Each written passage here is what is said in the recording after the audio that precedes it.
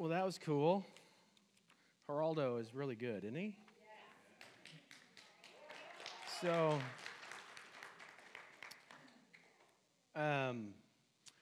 things you should know. There's a bunch of numbers up there. 422 cars went through Live Nativity over the 2 days, which is fantastic. And some of them came a couple times, which is great, which equaled 1,423 different people. And again, fantastic group of folks. And 13 plus, that's a good number, of dogs. That's how many dogs. And I know it's plus because I was the one greeting out at the very beginning. There were a lot of dogs. So we're going to add dog treats to the list of things to pass out because, you know, the bank hands out dog treats, and we got to be better than the bank. So 113, this is a very important number. 113 investors. Some call them volunteers, but they're investors, people that helped out in some way, shape, or form to help put on Live Nativity. 113 different people. And some people were here all day prepping. Some people were here all day on different days. Some people were here just during the 3 hours that it was going on. Whatever it took, it happened. And I will tell you that whatever it took, it happened. Because there were absences. There were holes to fill 10 minutes before it started, and it happened. So it was fantastic. 1,200, that's a good number. That's a give or take of, that's how many pounds of food were donated by people that came in that will go to the Salvation Army, which is fantastic. 1,848 and change is how much money was donated from people that will go towards the Salvation Army as well. So that's fantastic. And the number one, what can you guess? One. Well, we did have one cow. You're right. One God that we serve, that his gospel was shared to 1,423 people in a very unique way. And it took 113 people who care about taking the name of Jesus to our community. And I cannot thank you enough. Terry and Everett, thank you. But to all of y'all who helped out to serve meals and make cookies and stand in the cold weather because it was cold, right? Most of you have thawed out, and we tried to make it warm in here today so you didn't fear that. And again, if you need hot chocolate that's left over from last night, get you some, even while I'm talking. And I appreciate everything. It's a huge deal, and that is the goal, because our mission is leading others into a grace-filled relationship with Jesus Christ. And so everything that we do should be geared towards doing that. And for 6 hours this week, what was it? How much? 233 people an hour heard the gospel. They witnessed the gospel unfold in front of their eyes. If we could do that all year long, we'd reach the world pretty fast, wouldn't we? We'd all be really tired, too, because I feel like I get hit by a train. But, and all I did was stand out there and say, welcome. So, well, Merry Christmas, right? Today we have the little quiz to take, and let's see if you know your fears. These might not be specific to you, but there's poll according to Gallup, because they take polls all the time. These are the top 8 fears that people have.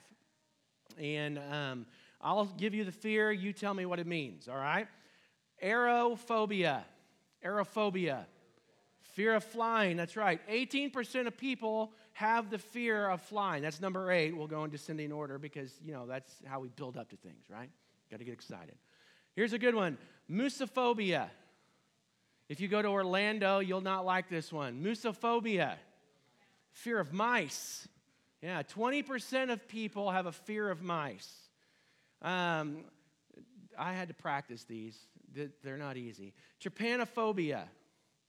I will tell you, trypanophobia, over the last few years, there are a lot of people that have had this fear, and I say that very tongue-in-cheek, all right? It's a fear of needles. It's a fear of needles, getting shots, right? 21% of people have a fear of needles, trypanophobia. This is an easy one, arachnophobia. Yeah, spiders, they're gross. Claustrophobia.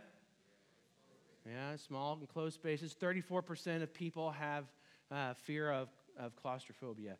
Acrophobia. 36% of people have acrophobia. It's a fear of heights. Not falling. I have a fear of falling. I don't fear being high up. I just fear falling off of things high up. Here we go. This is number 2, glossophobia. Glossophobia. I'm actually doing it right now. Many of you would not want to. 40% of people have a fear of speaking in public, right? And we have Miss Cheryl here to help us break all of those fears, which is good. And then the last one, and I fear 51% of people, and I think this is low, but 51% of people have ophidiophobia. Ophidiophobia. It's a fear of snakes. Now, this is not accurate. It's twice that. 102%, that's my poll. 102% of people fear snakes. Whether you like them or not, that's a different story, but you all fear them, right? So that's just an overview of different fears, right? And if you break it down, different people fear different things.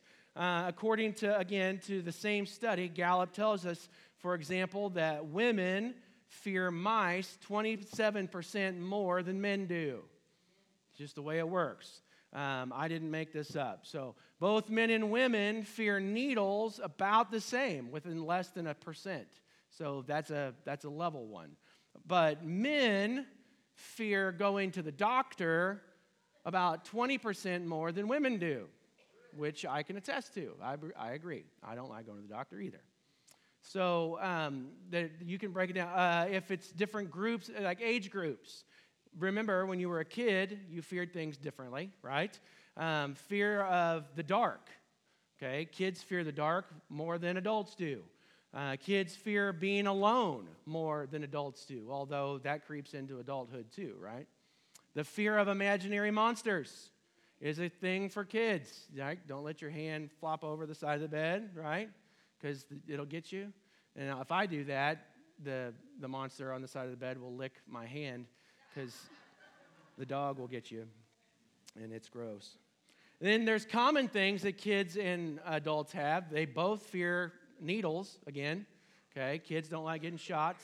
Amen, parents. Bugs, nobody likes bugs. And then, of course, snakes. Because nobody likes snakes. 102%. Anyway. It's kind of fun, but it contributes to the deeper issue of the heart, right? That fear is real, right? We all fear something. We fear things that we see as dangerous to ourselves, right? Things that can cause us pain. We fear those things, right? Things that we see as a threat to our well-being. We don't want to be a part of that. And we can fear them. We don't want to see it. And a lot of these fears, they're learned. They're learned fears because we get into something, but maybe we like it for a while, but then a dog bites us, and that hurts, and so we fear dogs after that. And then there's other fears that we have that are taught. And as a parent, I'm guilty of this, but as a parent, you protect your kids from a lot of things, right? And rightfully so. But it can teach your kids to fear those things. So a lot of fears can be taught. No matter how it happens, though, fear exists in our lives, and it always has. So over the last 3 weeks during Advent, we've talked a lot about hope and the different characteristics that hope has in our lives. Hope is faith in action, that faith and hope go hand in hand. And that hope is always looking to the future, because we never hope for things that have already happened, do we? Hope is a person, and his name is Jesus. Hope is built on faith in Christ. Hope is wrapped in waiting. We talked about that last week. And today we look at one more thing that hope is for us. Hope is stronger than our fears, even our fear of snakes. So all throughout Scripture, we have the presence of fear, okay? From the very beginning. The kids read it today. It was fear not, right? And it's apparent because 365 times in Scripture you will see, it's kind of depending on your translation, but you will see the phrase, fear not. So that means fear is around, correct? Or do not be afraid. That's another way of expressing it. And most of the time, that expression comes from God or God's representative, like the angel of the Lord. We'll see that in just a minute. And it's meant to put whoever they're talking to at ease, because obviously they are in fear. And we see it when we meet the young couple that would be Jesus' parents, right? Mary and Joseph. We see one of these times where fear is being relieved. And today we'll be just hanging out in the book of Luke for a little bit, in Luke chapter 1. So if you want to find that in your scriptures, you can. If you brought your Bibles, if you have electronic device, Luke chapter 1. And the girls today, they read from Luke chapter 2, and it was awesome. And they did a great job, didn't they? And we're going to kind of do a little backtrack, some of the prequel, if you will, of Jesus' life time being born. And we see how the angel of the Lord, Gabriel, comes to Mary in chapter 1, verse 26. And so we'll read just 4 verses today.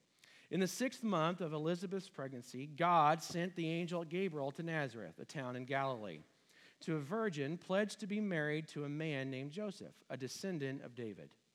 The virgin's name was Mary. The angel went to her and said, "Greetings, you who are highly favored. The Lord is with you." Mary was greatly troubled at the words and wondered what kind of greeting this might be. But the angel said to her, "Do not be afraid," or fear not. So the visit from Gabriel was an unexpected one, right? And what's the typical reaction to something that's unexpected? Fear. Yep. When a visit from Gabriel, he's an angel. She figured that one out pretty fast, I think. And when an angelic being shows up unannounced right in front of you and starts to talk to you, and I would assume this greetings, it's probably not something that he just kind of whispered. He was probably excited because Gabriel got to give some really good news. And so it was out of nowhere. Her response, again, would probably be what? Fear. Yeah, she probably freaked out just a little bit. And so Gabriel tells Mary, "Fear not." Just don't be afraid. You found favor in the eyes of God. This is going to be a good thing. I promise you. And then Gabriel goes on to explain what's going to go down in Mary's life. He says, "You're going to have a baby." Okay, well, there's grounds to be in fear again, right? If you've ever been a first-time parent, you get it. And this would have been a first time for Mary. So fears, I'm going to have a baby. All the things that surround this first time, being a first-time mom, all those things would have started going through her mind. And then in verse 32 and 33, Gabriel starts to tell Mary all about what's going to happen with her baby. And we read, "He will be great, and he will be called the Son of the Most High. The Lord will give him the throne of his father David, and he will reign over Jacob's descendants forever. His kingdom will never end." Well, no pressure, Mary. Your son's going to be the king of the world. All right. Okay. that probably would cause a little fear in her heart too. I hope I don't drop him. I hope I don't lose him.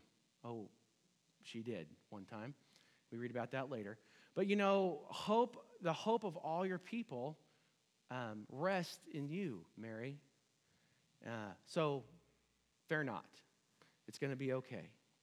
But here's Mary's response, and it's a good one, okay? Mary's response is this. Although initially it was probably fear, like getting over the whole angel thing, coming down, popping in and visiting her and talking to her, hearing that she's going to be a mom for the first time and all the circumstances that surround that, and not knowing what Joseph would think of those things and all of those issues. She has a lot of unknown, and we fear the unknown, don't we? We fear not knowing what's going on in our lives in the future, and the unexpected nature of the angel showing up would just give her fear in general. But her fear was not in the message that the angel was delivering.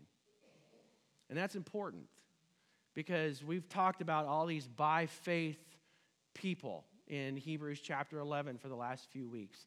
Mary was not intimidated by the message that she was being given. In verse 38, she says, I am the Lord's servant. May your word be fulfilled in me. She's like, okay, she's saying, God, let's do this. It's out of my hands, right? Obviously. But both her hopes of becoming a mother, her hopes, and her fears of becoming a first-time mother of the Messiah, mind you, pretty big deal, they were met in that encounter, and they were met in Jesus' birth that night in the stable. So her hopes and her fears were all realized right there. In 1865, a fellow by the name of Philip Brooks, he wrote the lyrics to a very popular Christmas carol. And he was the rector of Holy Trinity Church in Philadelphia, Pennsylvania. And in August of 1865, the church decides to send him on somewhat of a sabbatical, an educational trip around the world. Which, no pressure, it is almost Christmas time, so you could do that for your pastor too. But, anyway. But they were going to renew and refresh, and his travels took him through all sorts of spots in Europe, but in December he finds himself in the Holy Land. And Christmas Eve finds him in the little town of Bethlehem. Go figure. And he goes to the assumed place that Jesus was born.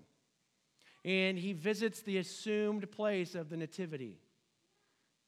And he rides out into a field where they feel like that's where the shepherds were.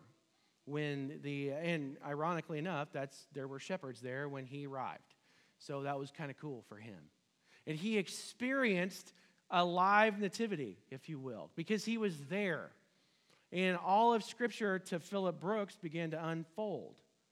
And I think that, this visual experience, this emotional experience, and a spiritual experience that he had, it set in stone a significance of the birth and the hope of all mankind coming to earth for Philip Brooks. And I think that if you and I were in Bethlehem this Saturday night on Christmas Eve, we would probably experience the same thing, don't you think? Because it's something that leaps off the page. It becomes more than just words in our Scripture when you're there. And it would be powerful, right? And it would be life-changing in our lives as well. And so 3 years later, it's still sticking in Philip Brooks' heart, and he writes these words, "O little town of Bethlehem, how still we see thee lie. Above thy deep and dreamless sleep, the silent stars go by. Yet in thy dark street shines the everlasting light. The hopes and dreams of all, the hopes and fears of all the years were met in thee tonight." It's a great Christmas carol, right? The tempo of the song, like the musical part, it's kind of weird. It's a little off. It's unlike a lot of Christmas carols, you know. It's not very upbeat. It's kind of slower. It's not as lively. And as a kid, probably one of my least favorite Christmas carols. And it sounds like it was written in the rain, or like they were in the middle of the night and really sleepy. It's just like dreary-ish. But that's the idea. That's when Jesus was born, in the middle of the night. It kind of makes sense now. And after knowing more about the story, it really helps to understand how the song was written, why the song was written, and the words. So I think that it helps amplify how great these lyrics are that Philip Brooks wrote and how he experienced it in life. So the power of that last line is where we're going to hang out a little bit. The hopes and fears of all the years were met in thee tonight. All the years. That sets the tone. All the years. What was he talking about? First, all the hopes of all the years. We've talked about, for the last few weeks, kind of at length, leading up to Jesus' birth, over time, how long it took for Jesus to get here to earth. How many? 42 generations. About 1,500 years from God's promise to Abraham to Jesus' arrival in the stable. So you can read through that genealogy if you want, if that's the kind of person you are, you like history, or if you want to go to sleep really fast and you like just reading who's dad and grandpa, who's related to who. In the first book of the New Testament, in Matthew, you can just read who Jesus' greatest, great 42 generations of great-grandparents are, all the way back to Abraham. And that's how that's how the New Testament is structured. This is how we're going to lead off 400 years of silence, and we're going to have the genealogy of Jesus right out the gate. And Philip Brooks writes about all the hopes of all of those years that they spent. And he's referring to this long-awaited time for the Messiah. 1,500 years that people journeyed and hoped for the one they thought would be their Savior. And so much turmoil that they endured, right? They were conquered. The Israelites, they were conquered. They were exiled. They rebuilt. And then they messed it up again, and they went back into slavery. This roller coaster of ups and downs. And all these multiple times of following God and then falling off and doing their own thing and following God and being in slavery. And finally, their hopes of the one that would deliver them, as Philip Brooks wrote, was met in thee, in Jesus, that night. So that's the hopes of all the years. The fears of all the years were met as well. Think about the generations of fear that the Israelites endured, right? We talked about slavery and all those things and being exiled, but they had a giant. They had a giant in front of them one time, the Israelite army did, threatening them and saying, "Come on out, let's go, let's fight." And that place in 1 Samuel 17:11, it said they were terrified. The whole army was terrified of one guy that was 9 feet tall, right? Big dude. And Goliath scared them. There was this place. They were scared. They had fear of a place called Jericho. And they go across the Jordan River. They spent 40 years in the wilderness, 20 years longer than they should have, probably because of a place like Jericho. They feared this big walled city that was impregnable, undefeated in battles. They could not overcome it. They feared it. And all they had to do was walk around it. But they didn't know that at the time. So years of oppression and slavery and all these things wrapped up into one, all during this waiting period of hopes for a Messiah. But it also led to their fears. Their fears on that Christmas night in Bethlehem were met in Jesus as well. So holding on for hope for so long, for 1,500 years prior to Jesus' birth, there was hope for a Messiah. They just knew. They knew that God was going to keep his promise. And all the time between the Garden of Eden, when sin enters the world, and Bethlehem, it's stocked full of events that are there to prepare the world for God's chosen people, the Messiah, to arrive. And the time between sin entering the world and Jesus' arrival being fulfilled, and his purpose and Jesus arriving to begin his purpose for the world. It's the hope that we all have. It's why he came, and it's why they all hoped, because he was the one that was going to save them all. And hope was all God's people had at that point. And it arrived when Jesus arrived. And it was centuries of hoping for that just one thing. Have you ever hoped for just one thing for that long? But then came an angel to an unwed teenage girl. And then came an angel to an unwed aspiring carpenter. And what was the message? Well, the first one was, fear not. That message was sent to both Mary and Joseph. Fear not, okay? You're going to be fine. Then came a decree for a census to be taken from a king of this world. All part of the plan, right? And then came a journey with a 9-month pregnant woman on a donkey bouncing around. Then came a star and the heavenly hosts. And what was the message for the shepherds when they got to from the heavenly host? What was it? Fear not. Okay, yeah, fear not. And then we fast forward, after the manger, we fast forward 33 years to a hillside just outside of Jerusalem on a Friday afternoon. Less than 5 miles from the stable where he was born, okay? Where hope arrived on the earth. Hope leaves the earth when Jesus breathed his last breath on the cross. Hope was sealed in a tomb. All that waiting, can you imagine? All that waiting, those people were so excited.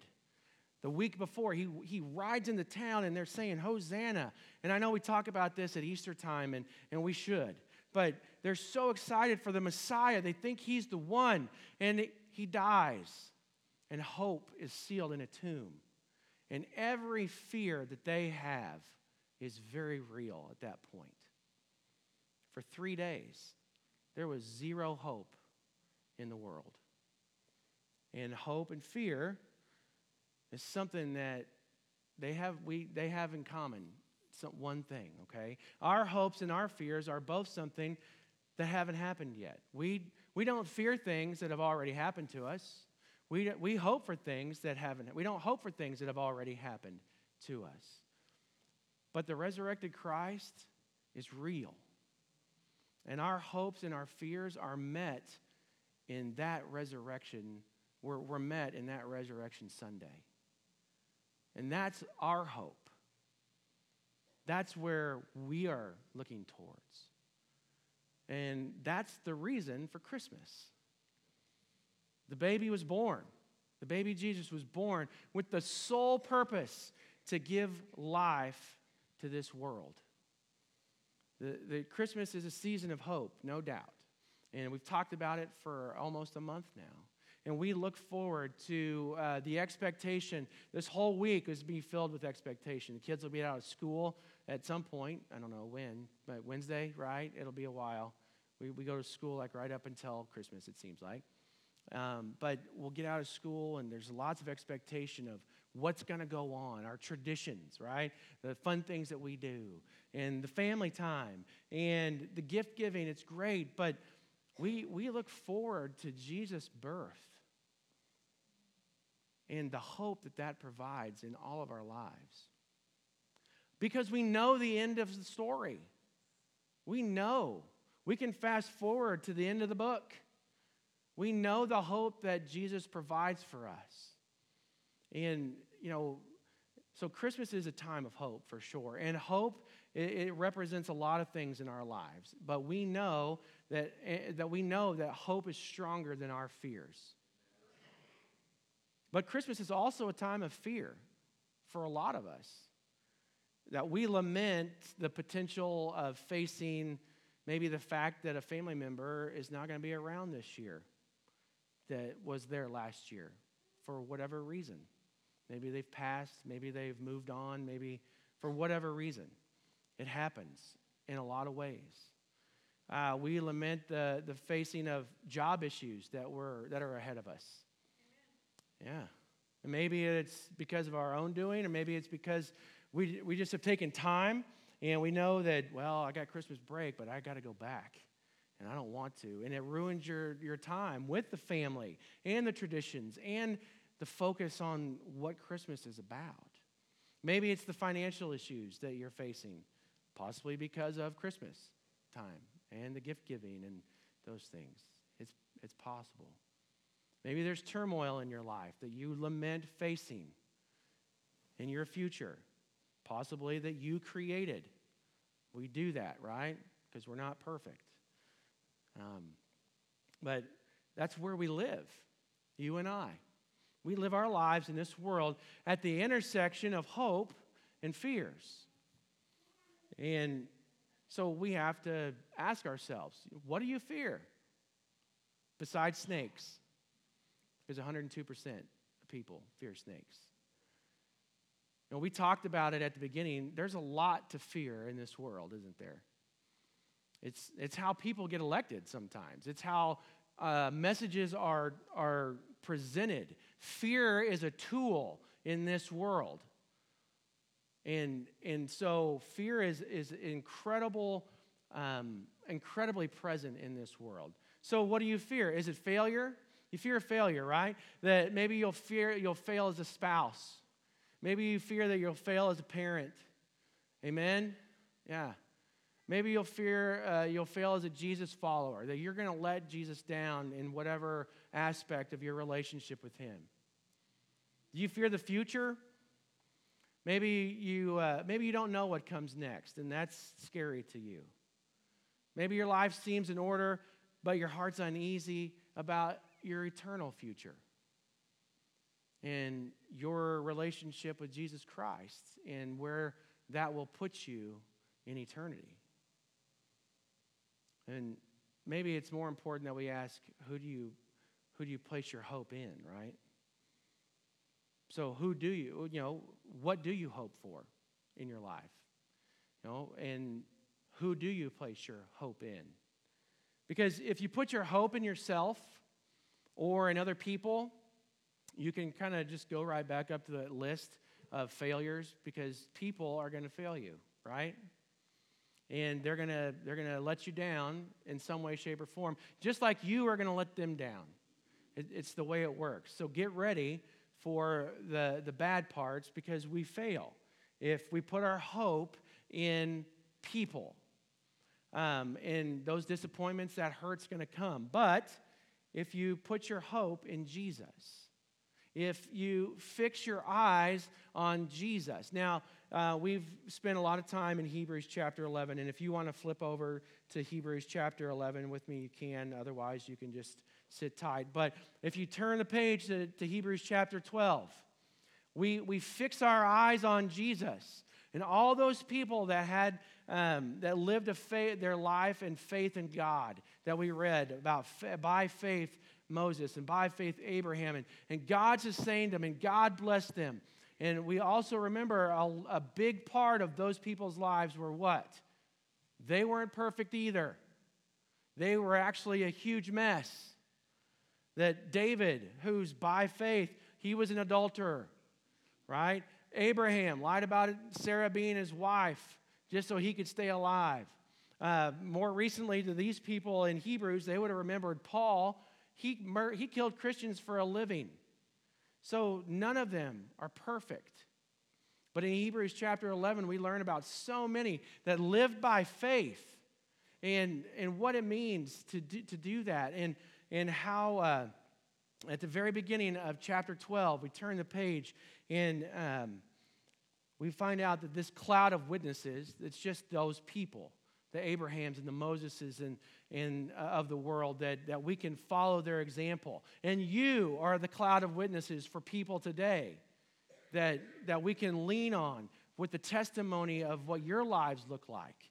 And it says in verse 2 that we can fix our eyes on Jesus, the pioneer and perfecter of faith. For the joy set before him, he endured the cross, scorning its shame, and sat down at the right hand of the throne of God. Consider him who endured such opposition from sinners, so that you will not grow weary and lose heart.